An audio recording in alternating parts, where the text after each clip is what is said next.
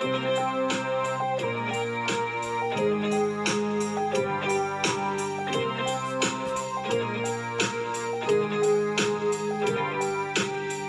everyone, and welcome to another episode of the Lunch Hour Sports Podcast. Here with your hosts, Jacob Smedley, Sam Betts, Just the Rehammer, and Nathan Romanoff.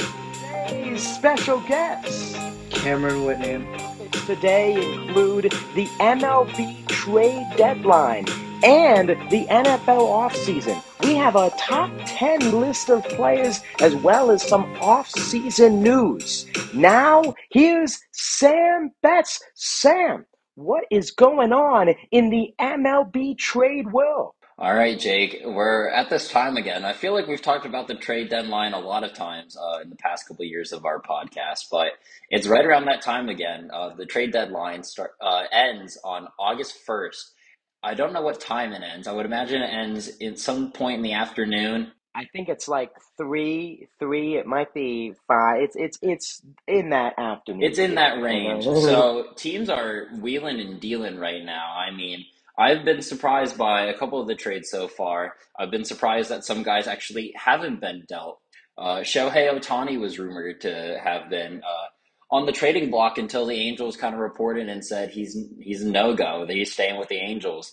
Nolan Arenado is actually another guy on the Cardinals. The Cardinals will not be trading Nolan Arenado at all. Yeah, I think it's very interesting how it's shaped out. I think it started out as a seller's market, starting with the Lucas Giolito Ronaldo Lopez trade, which I'm sure we'll discuss a bit further here in a second. But see a lot of top prospects, the second and the third best prospects for the Angels going to the White Sox in that deal. But teams are starting to get hot closer towards the trade deadline. The Cardinals still hovering towards the bottom, but the Angels really picking up steam.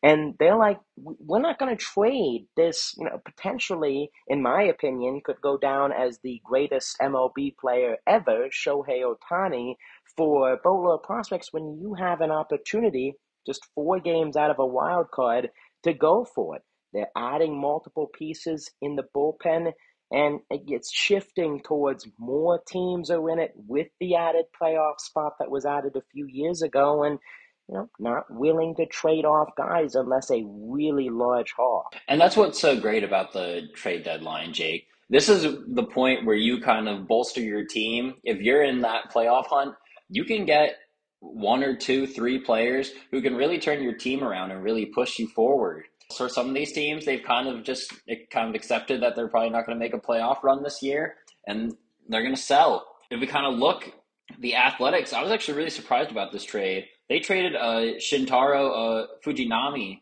to the Orioles for Easton Lucas, who is a minor league left-handed pitcher. I mean, Shintaro, he was their big overseas acquisition this year, and this A's team has kind of been beat up here and there, and he was getting beat up a little bit too. But I mean, Shintaro has been able to throw over 100 miles per hour. He's got really nice command of the fastball. He's got some really good off-speed stuff too. And the Orioles have been playing really well this year. And he's just kind of one of those guys that they picked up that was just going to help out their he started for a while. I think he's going to be more of like a bullpen piece now. Obviously, throwing that 100 miles per hour is really going to help. But that was kind of like the first big trade of the trade deadline. If we look here, kind of like the next big one, I would say the Dodgers getting Kike Hernandez in cash for a couple prospects, Nick Robertson and Justin Hengenman, who go to the Red Sox. I mean, Kike Hernandez is a pretty electric player, able to play a lot of infield positions and outfield positions, a really good utility guy who actually goes back to the Dodgers as he spent a couple years dancing in the dugout, a couple of those teammates. But the Dodgers kind of just trying to get some more pieces, and actually they've made a couple big trades, trading Ahmed Rosario from the Guardians for Noah Syndergaard. I mean, he's definitely going to fill in a spot for shortstop. Kind of interesting. Adds a really good bat who's really, really good contact hitter. What did you think about that one, Jake? Yeah, I'm really interested with these Dodgers moves, and I'll loop in one of the most recent trades, Lance Lynn and Joe Kelly for the bullpen on the pitching side. A lot of guys who have struggled this year. I mean, Kike Hernandez, a 220 average, not exactly his best year at the plate. You mentioned that versatility that he always brings, and of course, the clubhouse presence. Ahmed Rosario, another guy that's now moved around a few times after starting out with the Mets, and you have Lynn and Kelly. Lynn, who's been around a few teams, a veteran starter, over 6 ERA this season. Joe Kelly, another returner to the Dodgers, a veteran out of the bullpen. They're trying almost for that Rays strategy, Rays-esque strategy, getting those older guys and trying to be able to flip that switch in a competitive environment. Hernandez coming from the Red Sox, they're having a good year, but get a few guys from the Guardians and the White Sox who have really been sputtering along all season. You throw them onto that first place team that has all that firepower already, and hopefully they're hoping for that click. So I'm really interested to see how those moves play out and hopefully benefit the Dodgers for taking those risks. Yeah, especially to keep them above the Diamondbacks, who have been really hot this year, and they've been playing really well. So kind of just keeping them in that first place spot, making sure that they could take it. We can actually go to since we've kind of talked about the Angels, we can go. This is a really big trade. I actually thought the Dodgers were going to take Lucas Giolito, but it was actually the other team from Anaheim. The Angels got Lucas Giolito and Ronaldo Lopez, two guys who have kind of stuck together through their career, both being on the Nationals and then kind of going to the White Sox, and now both of them are headed to the Angels. And then, like you said earlier, the White Sox got Edgar Quiero, a catcher, and Kai Bush, a left-handed pitcher, both top prospects for the Angels. Definitely, the White Sox have been struggling again and again. This White Sox team continues to disappoint, and they were definitely sellers this year, as they give away or a guy who's been really dominant as a starting pitcher. Has had some bumps here and there, but I mean, has just been had really good command of his pitches. And I mean, Ronaldo Lopez, another guy who's just kind of been under the radar, kind of underperformed a little bit in his career, but somewhat of a decent pitcher who can fill in a starting spot, or if you want to add him as like a long guy in the bullpen, he would probably fare well in that too. But the Angels are definitely keeping up with just pushing for a wild card spot, trying to really get out of mediocrity and getting into the playoff position. And just to talk about the Angels there for a second before moving on, I mean, you have two of the most transcendent talents the sport has seen in years, maybe in the entire history of the sport. I know that's looping in a lot of players, but you have Mike Trout and Shohei Ohtani. This year, I think, was it 6 or 7 of both of them being on the team together, and not one playoff appearance from, as mentioned earlier, Shohei Ohtani, one of the best players this game has ever seen and what he can do on the field, and Mike Trout, who was the MVP for how many years in a row and in and out of the lineup for injuries. And now we're starting to see that sense of urgency that we haven't seen in so long for the Angels, going for it, hitting that Staples red go button. Let's do it. Let's make the trade for a starting pitcher and a reliever. Let's go out today and get back CJ Crone and Randall Grichuk in a most recent move announced an hour ago, adding some more insurance along with Mustakas, along with Escobar. It's great to see. It's great to see because the game needs those type of top talents in the playoffs. Definitely. And I mean, it's absurd that we haven't seen Mike Trout, like you said, multiple time All-Star, multiple time MVP, and just nothing to show for it. No team accolade to show for it.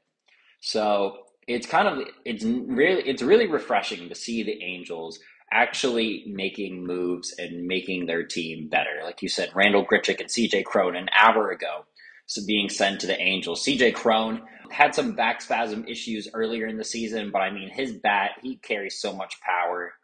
Randall Grichuk has just been a pretty solid outfielder. Definitely high average with a bat most years. Definitely someone who could roam the outfield, make really good catches. This is really refreshing to see. Well, we can go to another big one. The Rangers have been playing really well. They've had a little bit of a down slope, but now they're really pushing. They're trying to kind of come back to their glory days as they get Max Scherzer and also some cash to kind of pay for his contract for Luis Angel Acuna, the brother of Ronald Acuna. I mean, that's a blockbuster trade right there. That really bolsters that starting rotation for the Rangers, who's been solid, but Nathan Eovaldi, I saw is going to the IL right now.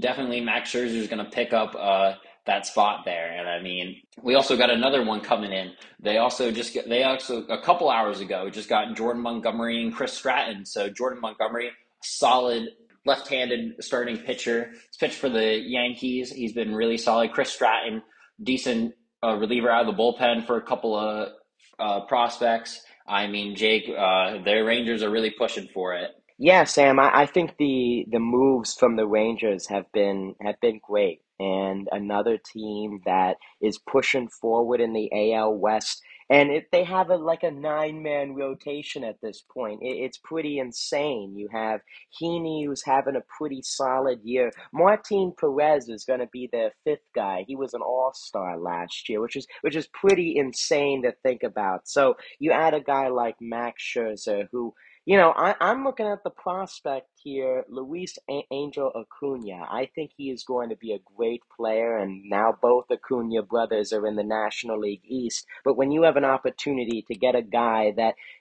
he might be heading towards the tail end of his career, at least based on the stats, based on the analysis of his pitching so far, but the clubhouse presence, the winning mentality that he can bring to a team like the Rangers that is trying to get to the playoffs for the first time in almost a decade or really close to a decade and have that same success is huge. And Jordan Montgomery, another arm that can not only start but use in the bullpen.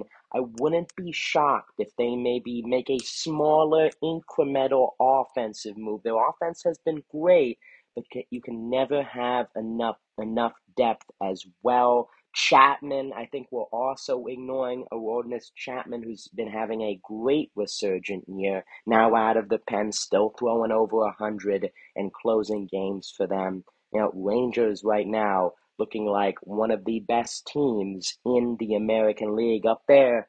Orioles, Rangers, Rays as well. It's pretty tight at the top. Also, Max Scherzer exercised his player option, so he will be with the Rangers through the 2024 season. He'll be paid $43 million. Last big thing I want to talk about, another Mets trade. They gave up David Robertson, reliever who Jake we know pretty well, has played for the Phillies a couple times, been a veteran reliever, has some pretty decent stuff, has been in the league for a long time. They're giving up Marco Vargas and Ronald Hernandez, two prospects there. Dave Robertson goes to the Marlins. That's probably the last biggest trade. Again, Mets are kind of selling right now. They have not been performing that great, and who knows? I was seeing on Talking Baseball, one of the guys said that Pete Alonso would be traded to the Twins. I don't think they're going to trade Pete Alonso. I don't Was think that they're. Trevor Plouffe? Was that Trevor It Plouffe, might have been maybe? Trevor Plouffe. I don't think he's Oh going man, to the Twins. I don't really think they're going to trade him, McNeil. I don't think they're going to trade Nimmo. Apparently, they're not. Apparently, well. The Astros were rumored to have wanted Justin Verlander. That doesn't look like that's going to happen now. The Astros confirmed that they are not looking for a starting pitcher. So I don't know if Verlander goes, but that's kind of up to see. I mean, if they've been selling Scherzer, they've been selling Robertson, they might go and sell Justin Verlander too. yeah, I think looking at the Mets as a whole, it's been a very rough season. I mean, you start with the injuries, you start with the offense that has not been able to replicate the same kind of success. We've seen it from a handful of teams, as we mentioned with the Cardinals, with the Padres as well, where you have these all-star caliber players for you. Of course, you have the starting pitching. There were age concerns going into the season with a lot of guys up there in age, injuries getting to Scherzer and Verlander, both of them missing time. And then the offense. You're paying a lot of these guys big money, and they just have not had the same level of success. And when you pour all that money into these guys, you expect them to produce. And they haven't. And this is where they're sitting at, where they have valuable arms like Robertson. And I'm not sure, it still sounds like Verlander would waive his no trade clause if the right trade comes about. See if that happens. But yeah, like you said, I don't think they're going to move any of those guys, especially guys like Lindor, Alonso, guys that they already have kind of really locked down for a handful of years now. But again, could see veteran guys, Canna, Marte, could also be guys that could see a move. Verlander as well, I think, is another guy. But it stings too because they made history in the off season, going out and making all of these moves and building up a team that many thought would contend for a World Series, and just poor play has put them in this position. Steve Cohen, I bet, is sad right now that the team's not. He said that, hey, we're gonna make moves. If the people aren't performing, we're gonna make moves. So it's just kind of all to see. Right now, I don't really know what other moves are going to happen. I'm sure some other blockbuster trade is going to happen. I'm not the best at predicting those things, but I could see the White Sox still selling some guys. I could see the Angels maybe picking up another bat for their offense. Who knows, Jake? The trade deadline is always a crazy time. Yeah, always a crazy time. Before we move to football, one team, Giants, to keep an eye on, the San Francisco Giants. I think they might nab someone. They're in the hunt, them and the Marlins as well. Now let's head over. Justin Reedhammer, we've got a top 10 list. I'll be the judge of that, Justin. We'll be the judge of that. Top 10 players in the NFL and some news in the offseason as training camp gets underway. Take it away, Mr. Reedhammer. Thank you, Jacob. Now, as you stated, we are going to be going over my picks for the top 10 players in the NFL. It's that time of year. It's, end of July, early August. The hype of the season is just starting to build. It will only continue as we go along. And in the coming, I think, week or so now, we're going to get the NFL's drop of the top 10. But until then, I didn't want to wait. I just wanted to get right to it.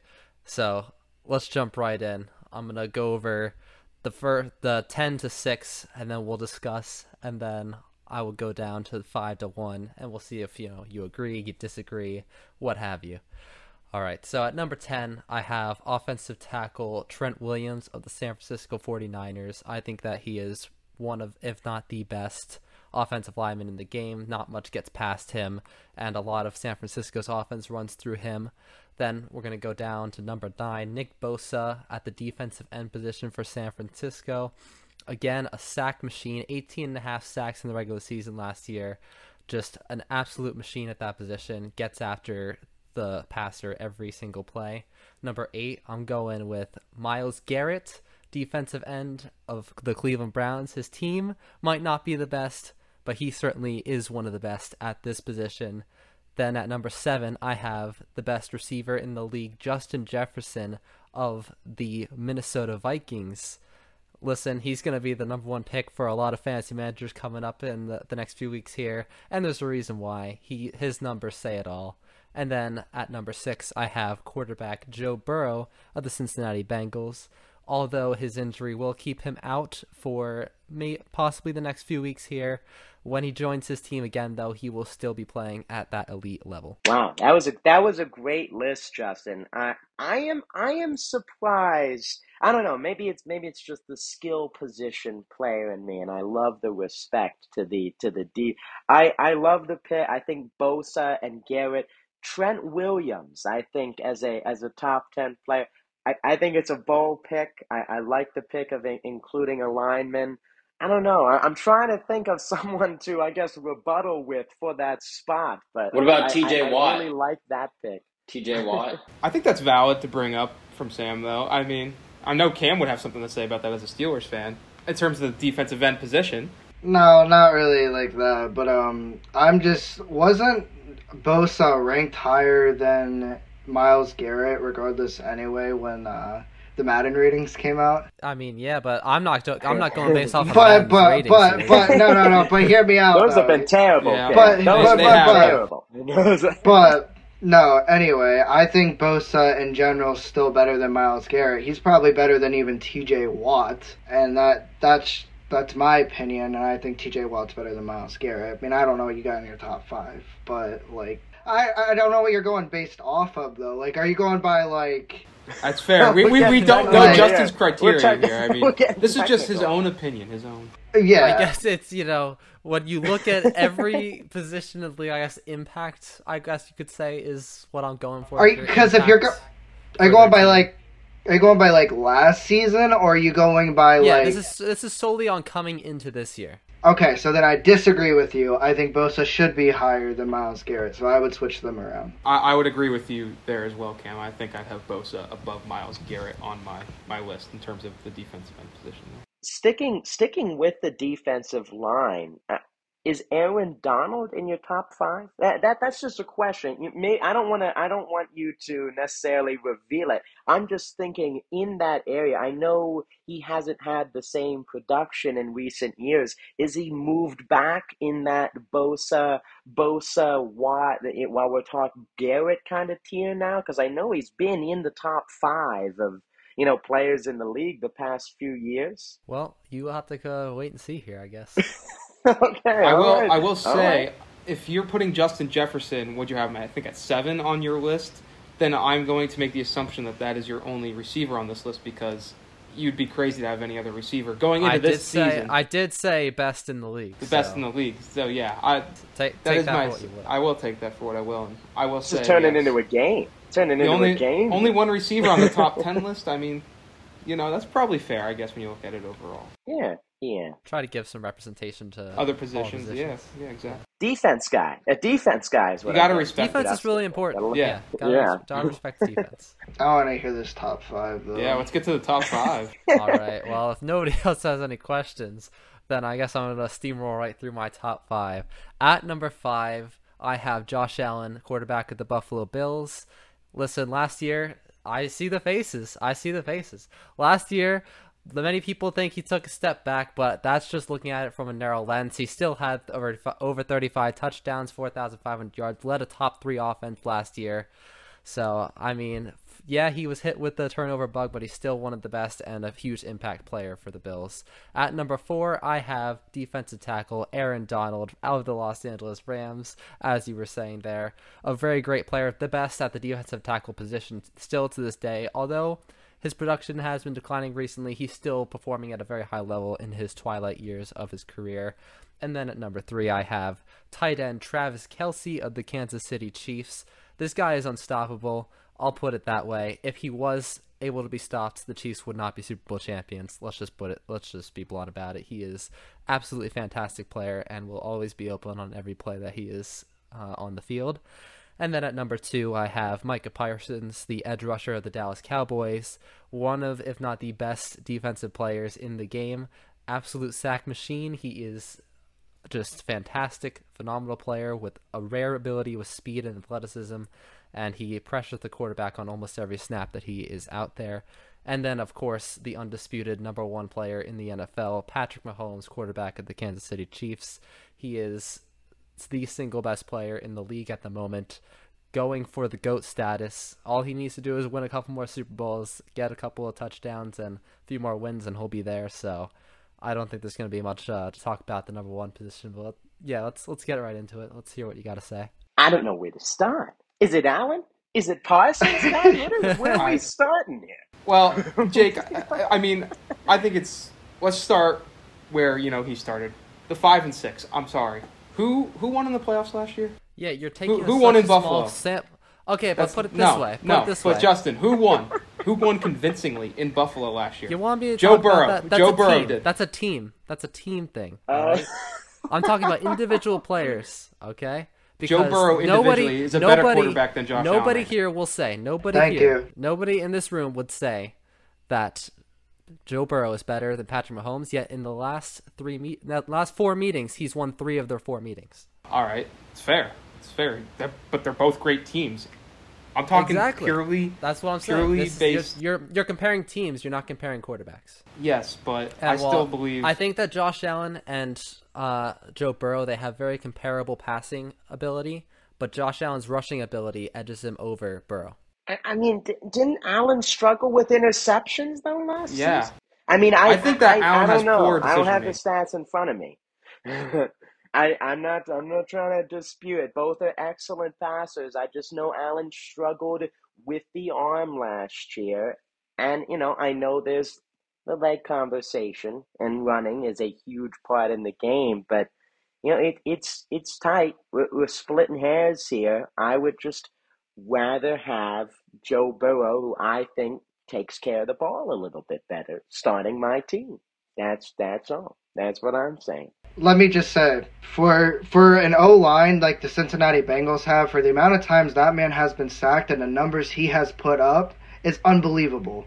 And Josh Allen is already able to put up those numbers, but he also has an O-line to protect them. So therefore, the way I put this is that Joe Burrow is actually a better quarterback than Josh Allen. But that's just my opinion. All right, here I have the numbers. So they both Josh Allen and Joe Burrow threw for 35 touchdowns, but Josh Allen had 2 more interceptions. Josh Allen had 14 interceptions compared to Joe Burrow's Only 2 12. more. So you look at it. That's It's a lot more fair. clear that way. Yeah. All right. Who's been to the Super Bowl? Great point. Yeah. Thanks, Ken. Burrow's been to a Super Bowl. Burrow also went into Buffalo last year, beat Allen, on his home turf, because Josh Allen simply didn't get it done, flat out. As I said, you're comparing teams to teams. You're not comparing quarterback to quarterback. Who had a better game quarterback-wise? Joe Burrow. It's one game. Joe Burrow's been better I'm in the looking at a playoffs. whole season. Okay, yeah, but you And said as players, I'm looking at them as players. you said you're going by last season though. Josh Allen did have a lot of interceptions last season. He just said Joe Burrow only had 2 less. 2 less, but that's still more interceptions. How many more rushing My bad. touchdowns did Josh Allen have? I don't know. We don't get into Why don't rushing you find me that touchdowns. stat, Sam? All right, here. Joe Burrow ran for 257 yards. He had 5 touchdowns. Sam is breaking out the numbers. The numbers, man. That's why we keep him around. Josh Allen ran for 762 yards with 7 touchdowns. 500 more yards and 2 more touchdowns. But you are being so hypocritical right now, because I think Jake and Cam can back me up on this. What is one of your biggest slights on Lamar Jackson? It's that he's a quarterback. You don't look at his running ability. You don't. No, there's no difference. I do. You are the difference. The difference is Josh Allen throws 2,000 more yards and 20 more touchdowns. Look at Josh Allen's receivers compared to what Lamar's been working with the past, And 2-3 Lamar years. still threw the ball well last year. Yeah. So you literally hate on Lamar. Not hate, but you give him crap. Because he's running, he's not throwing, and then you're gonna split hairs here and say, Allen's running ability is what puts him over Burrow. Because it is important to have mobility. It is important to have mobility, but it should be secondary to your passing. I don't get it, man. I'm sorry. Can we talk about Michael Parsons at 2? Yeah, no, Michael 2. Parsons That's where is we gotta an go. excellent player. He is a top 10 player in the game, but he's only been in the league. He's a dominant defensive player. Let me start that off right away. I can see him being a top 5 guy, maybe 4 or 5. But number 2 is very interesting. I was originally going to put him at 3, but then I saw that I was going to put Travis Kelce at 2 then, and I was like, I wasn't feeling so hot about that. So I decided to put Kelce at 3. But that would be fair. Wow. That would be fair. Yeah. Because I wasn't quite sure that Kelce was, number 2 material. But you're sure that Parsons is? I mean, I felt like it would be better to give it to, a defensive player than, give the top 2 spots to 2 offensive players. I don't know. Some defensive players, I can name one, not trying to be a homer or anything, but Hassan Reddick had better numbers rushing the passer than Michael Parsons did in terms of statistically better. I mean, or there is some discrepancy there. So I don't know. I'm just, Just It's putting it not a out there. perfect It's just system an here. interesting. It's not It a is not a perfect system. perfect system. Clearly He not a is an perfect system. excellent. All right, guys, what's going on with the signings? Cameron Whitney, get us started on these signings. Oh, you want me to start off? Well, I didn't know where to start with this, but I think we could start off with the running back situation. A lot of things been going on with the running back situation, you know. Obviously, the big news so far is JT doesn't want to be with the Indianapolis Colts. You know, that's kind of the downfall of the Colts. Very good running back, very versatile, you know. Bad guy to lose, but, you know, with all the running backs, I know Austin Eckler was talking about how he wants to make more money. Barkley, at the beginning of the season, wasn't even planning on signing, but instead they gave him, I think they gave him a little bit more money. I don't know how much they gave him. What was it, like $10 million or so? Something like Just that? about a little over the franchise, right? Yeah, the franchise is like 10, so. Yeah, I think it was like $10 million or something like that. So I think just the running back situation right now, and I remember seeing something with Najee even saying something like the running back's the most important part of the game. My opinion is it's a passing league now. I don't think running backs anymore are as big as they used to be. Like, you look at it in the past, they used to be big in the past. Like, you got Bo Jackson, you know, you got Walter Payton, you got all these bigger guys who are just Barry Sanders, you know. It was a running back league at that point, but where we are now in this generation, it's a passing league. So, I don't know. And in terms of Jonathan Taylor, where he'll end up or what's going to go on with that, I don't know. I don't know what's going through his head. I don't know where he wants to go. I mean, I don't think he was getting paid terribly, so there could be so many reasons to why he wants out. Probably wants a ring. Maybe. He might want a ring. I mean, I do think it stems from what the Colts owner said in regards to running backs, you know, wanting to be paid more, which I think is a fair stance because I feel like the running back position in the NFL, I would say, arguably takes the largest beating out of anybody, you know. When they have to go through the trenches, ground and pound, you know, the big boys down in the trenches, they take a beating, and I think that it's fair for them to want a little more. I don't think that Barkley, I mean, the franchise tag, but 10, we said it's about $10 million. Him, Barkley, after the season he had, and Josh Jacobs for the Raiders was also tagged. And he led the league in, you know, rushing yards last year. So I just think that, whilst Cam, I agree that it's transitioning more to a passing league than it was in the past, I still think that the running backs are being a little undervalued for what they do for their teams and what they go through on the field. I mean, think about it this way. Think about what Nick Chubb does for the Cleveland Browns. What if Nick Chubb was never on the Cleveland Browns with a running back like they have? They would be way worse. I get what you're both saying, and I like it, but it's just, you know, like Cam was saying, you know, running backs in the 60s, 70s, you had a good running back, you were probably going to win the Super Bowl. But nowadays, if you have a good running back, you're what? The Cleveland Browns, you know, not that great a team. The Titans, you know, they've had a great running back for years, and they've barely scraped the playoffs. And then you look at these teams who don't have great running backs, you know, have like no-name guys. The Chiefs last year didn't have, you know, who they have? Isaiah Pacheco? And yet, you know, this guy's, first, second year, and they won the Super Bowl. At the end of the day, for success in the league, it's not about the running back position anymore. So I can see from the perspective of the organization saying, hey, listen, a good running back overpaying for one is not worth it because we can find them later in the draft. We can find good value for them later in the draft anyway. And, you know, we can find these guys on rookie deals, run that through, and then ship them off to somewhere else before they get paid. And even if we do pay for, you know, the best one in the league, that doesn't guarantee our offense success. What guarantees our offense success is going to be quarterbacks and receivers who are in a good connection that can propel our offense forward like what the Bengals, the Chiefs have. But at the same time, I see that other side of things where it's, you know, the running back is one of those positions that just gets beat up. They're done in 10 years, if that. Because of they'd be lucky to get tenure. Yeah, because of how, you know, bad it is for your body to get hit the way that they do on every single play they're out there.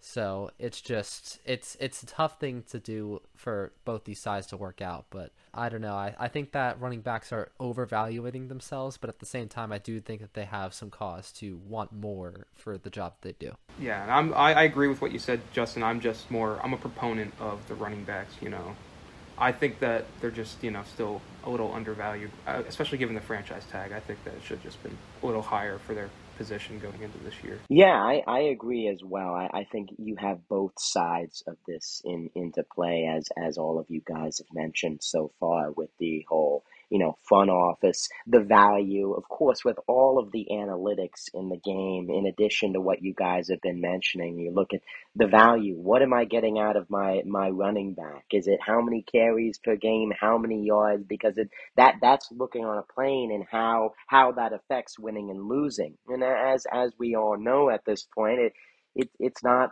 affecting winning and losing as much as quarterbacks, wide receivers, defensive players at times as well.